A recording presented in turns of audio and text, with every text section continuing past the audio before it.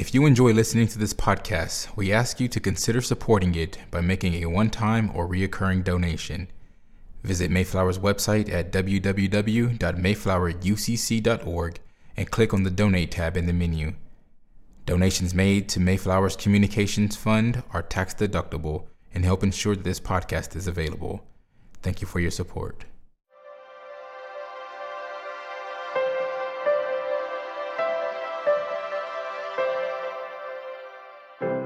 The sermon you are about to hear was preached at Mayflower Congregational UCC Church in Oklahoma City by the Reverend Dr. Lori Walke, senior minister at one of America's premier liberal Protestant pulpits.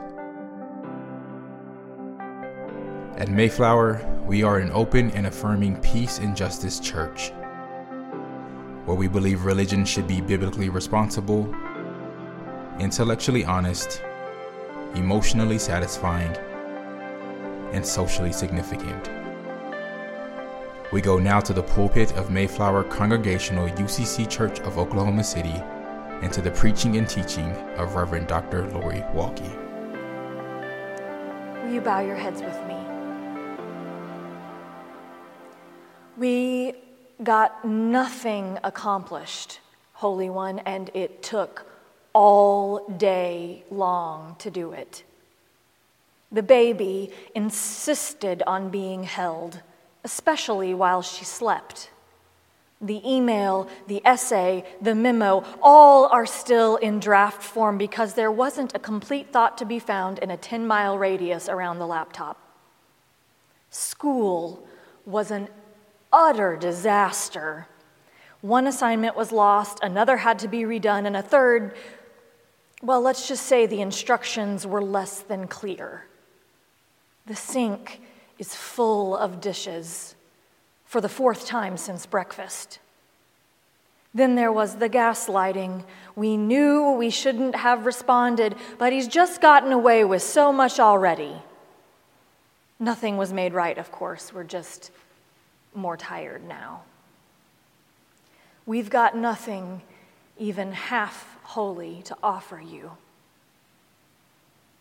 But in our weariness, we rest in the promise that the peace of God, which surpasses all understanding, will guard our hearts and minds in Christ Jesus, as Paul says, and that we'll get to the other side of this day, this week, this year.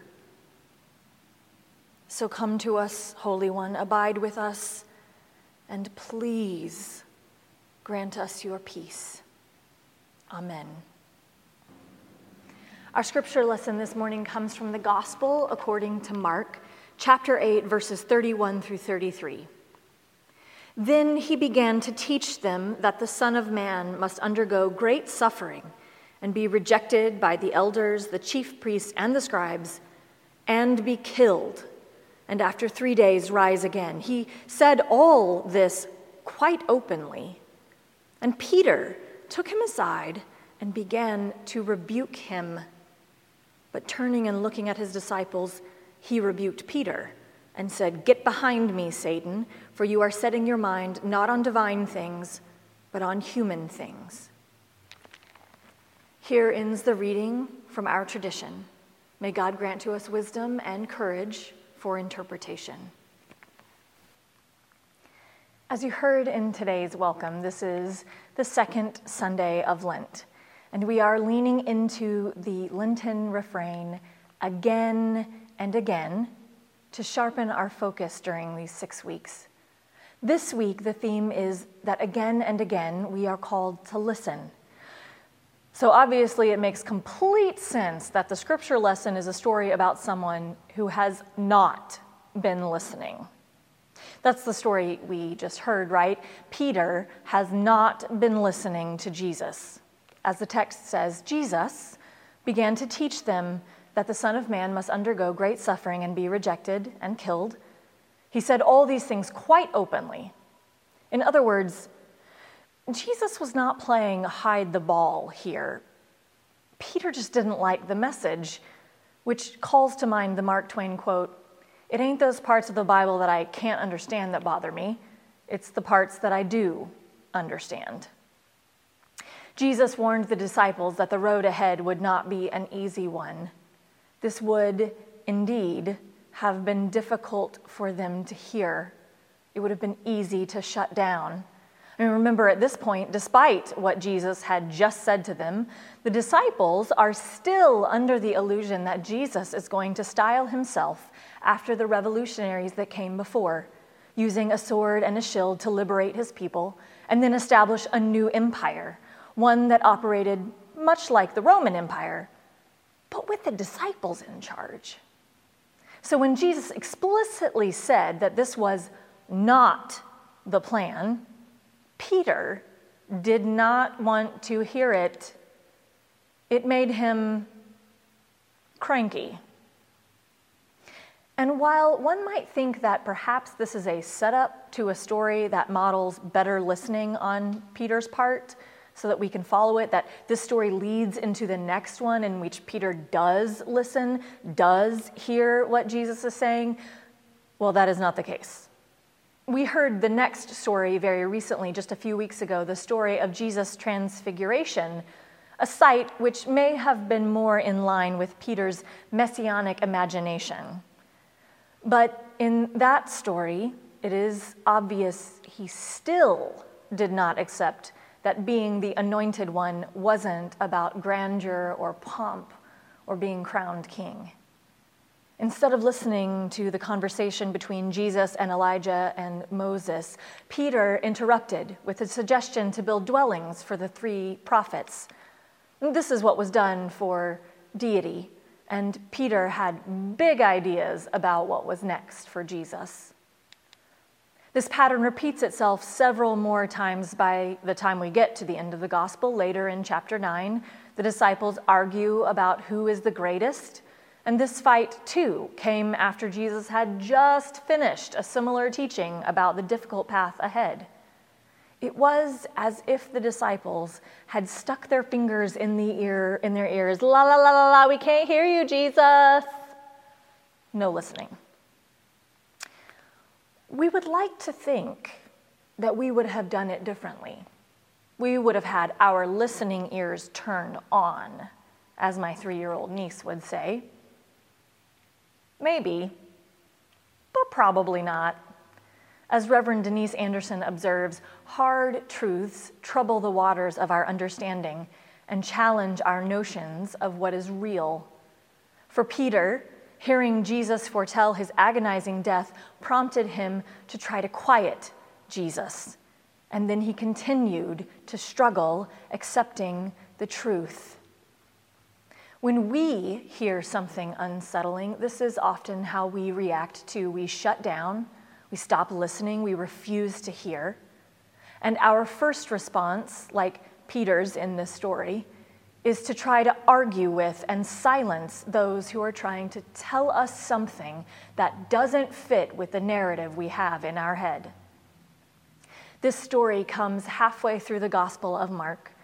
Peter had been with Jesus for a while now. He had seen some things, healing, experiences described as miracles, the calming of hearts and minds, storms and tempers. And maybe this was exactly why it was so hard for him to hear what Jesus had to say about how all this was going to end. Everything was going so smoothly. And then, bam, the news that all of this openness and inclusion, all of this turning the other cheek and going the extra mile, was not going to lead to a pot of gold at the end of the rainbow, but rather that even more difficult work was ahead, work that would require deeper commitment and sacrifice. And this was highly disappointing.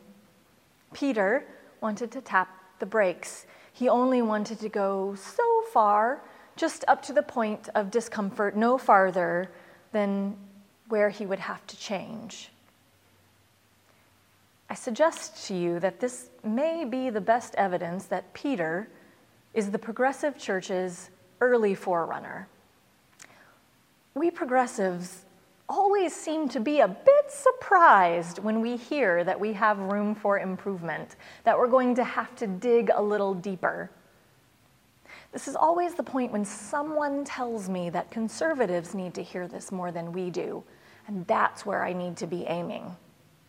But y'all, they're not my audience.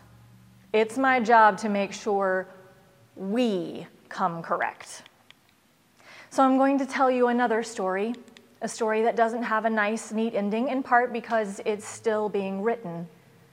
But it's a story that shows us how we might move past our first responses of resistance and the impulse to silence those who do not have a message we want to hear.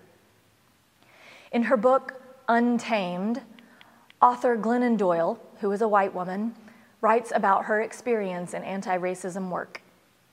She says, "I was asked to participate in an activist group led by women of color. One of the Black leaders tasked another white woman and me with the job of planning an online webinar for other white women with the intention of calling them into the work of racial justice. Our mission was twofold: begin educating other white women and solicit donations to fund bail and respite for Black activists putting themselves on the line day after day. The other white woman and I accepted the job. On our planning calls for the webinar, we decided that she would focus on the history of complicity of white women, and I would focus on my personal experience as a white woman waking up to her place inside of white supremacy. I thought that if I explained to white women that the confusion, shame, and fear they would experience in their early days of racial sobriety were predictable parts of the process of unbecoming, they would be more likely to remain in the anti-racism effort. Also, they'd be better equipped to confront their racism privately instead of mistakenly believing that their feelings should be shared publicly. This felt important because Black leaders were telling me that the ignorance and emotionality of well-intentioned white women was a major stumbling block towards justice. I knew what they meant. I'd seen it happen again and again. If white women don't learn that our experiences in early racial sobriety are predictable, we think our reactions are unique. So we enter race conversations far too early, and we lead with our feelings and confusions and opinions. And when we do this, we are centering ourselves so that we inevitably get put back where we belong, which is far from the center. This makes us even more agitated. We are used to people showing gratitude for our presence, so being unappreciated hurts our feelings. We double down. We say things like, "At least I'm trying. No one is even grateful. All I do is get attacked." People become upset because saying, "I am being attacked," doesn't accurately describe what is happening. People are just telling us the truth for the first time. That truth feels like an attack because we have been protected by comfortable lies for so long. We are dumbfounded. We feel like we are always saying the wrong things and that people are always getting upset about that. But I do not think people become upset just because we say the wrong things. I think people are upset and we are defensive, hurt, and frustrated because we have fallen into the trap of believing that becoming racially sober is about saying the right thing instead of becoming the right thing. That showing up is based in performing instead of transforming. The way we show up reveals that we haven't yet done the studying and listening required to become the right thing before trying to say the right thing. We are mugs filled to the brim and we keep getting bumped. If we are filled with coffee, coffee will spill out. If we are filled with tea, tea will spill out. Getting bumped is inevitable. If we want to change what spills out of us, we have to work to change what's inside of us.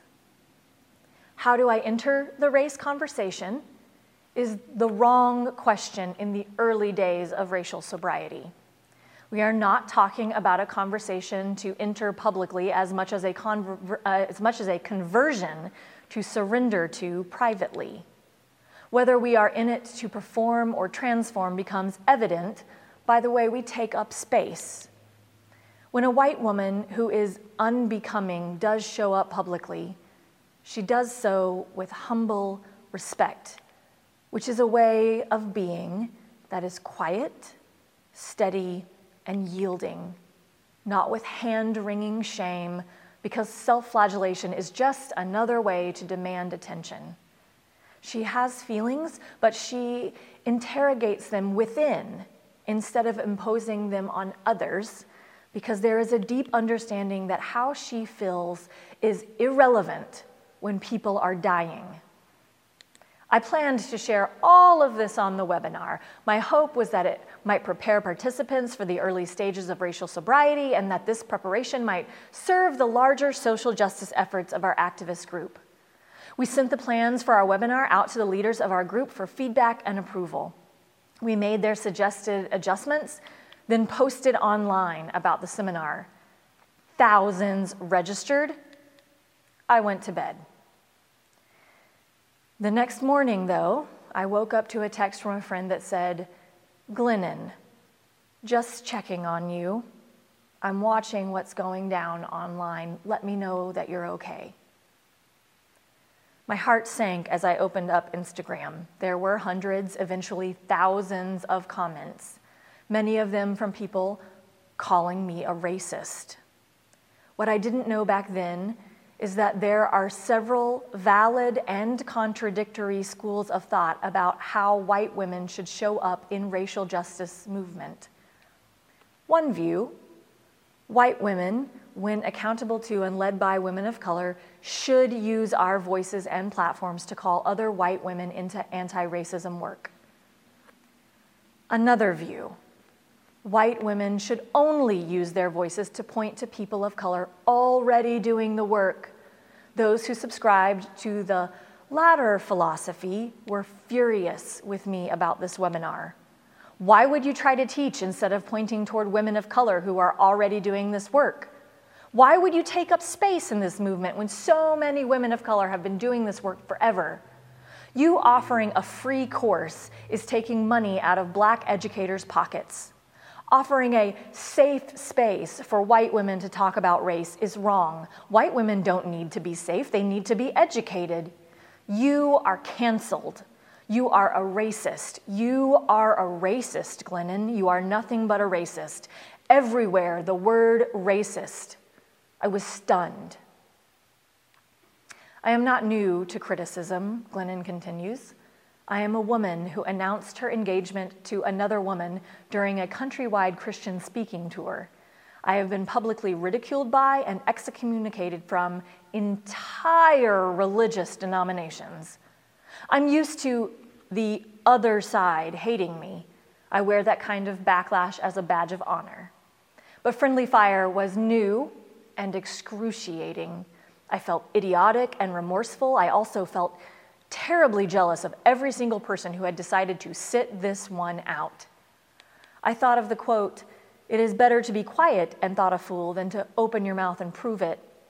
I felt defensive, hurt, frustrated, and afraid. I could not think of a single thing I was more terrified of than being called a racist. This was rock bottom. Luckily, I am a woman who has learned repeatedly that while rock bottom feels like the end, it's always the beginning of something. I knew that this was the moment I'd either relapse with a couple shots of self-pity and resignation, or I'd double down on my racial sobriety and carry on. I told myself, breathe, don't panic and flee, feel it all. Be still. Imagine. In other words, instead of trying to silence those who brought her a hard message, Glennon decided to listen. She continues. In America, there are not two kinds of people, racists and non-racist. There are three kinds of people. Those poisoned by racism and actively choosing to spread it, those poisoned by racism and actively trying to detox, and those poisoned by racism who deny its very existence inside them. I've decided that the people who called me a racist were right and wrong. I am the second type of person. I am a white woman who has come to the conclusion that the reason people call me a racist when I show up to speak about racism is that I am showing up as I am and I have racism in me. By what I say and don't say, by the way I say it, people can see my inner racism on the outside. What they are seeing and pointing out is the truth. Every white person who shows up and tells the truth, because it's her duty as a member of our human family, is going to have her racism called out. She will have to accept that others will disagree with how she's showing up and that they will have every right to disagree. She will need to learn to withstand people's anger, knowing that much of it is real and true and necessary. She will need to accept that one of the privileges she's letting burn is her emotional comfort. She will need to remind herself that being called a racist is actually not the worst thing. The worst thing is privately hiding her racism to stay safe, liked, and comfortable while others suffer and die. Dr. Maya Angelou reminds us, do the best you can until you know better. Then when you know better, do better. Doing our best now is an active thing, and so is knowing better. We don't show up and then wait to magically know better. We show up, and then, when we are corrected, we keep working. We listen hard so we can know better next time. We seek out teachers so we can know better next time. We let burn our ideas about how good and well-meaning we are so we can become better next time. So having heard a new story, our Lenten homework now is to lean in to listen when we hear something unsettling, not to get defensive or be in denial. Instead of getting cranky, let's get curious. Don't panic. Don't try to silence anyone. Be still. Imagine. Ask more questions. Listen deeply. Curious, not cranky. Let's try it. You've been listening to the preaching and teaching of Reverend Dr. Lori Walke, Senior Minister at Mayflower Congregational UCC Church in Oklahoma City. More information about the church can be found at www.mayflowerucc.org or by visiting Mayflower's Facebook page. Worship services are currently online only, premiering at 11 a.m. on Mayflower's Facebook page. Mayflower is located on Northwest 63rd Street in Oklahoma City, 1 block west of Portland. Thank you for listening.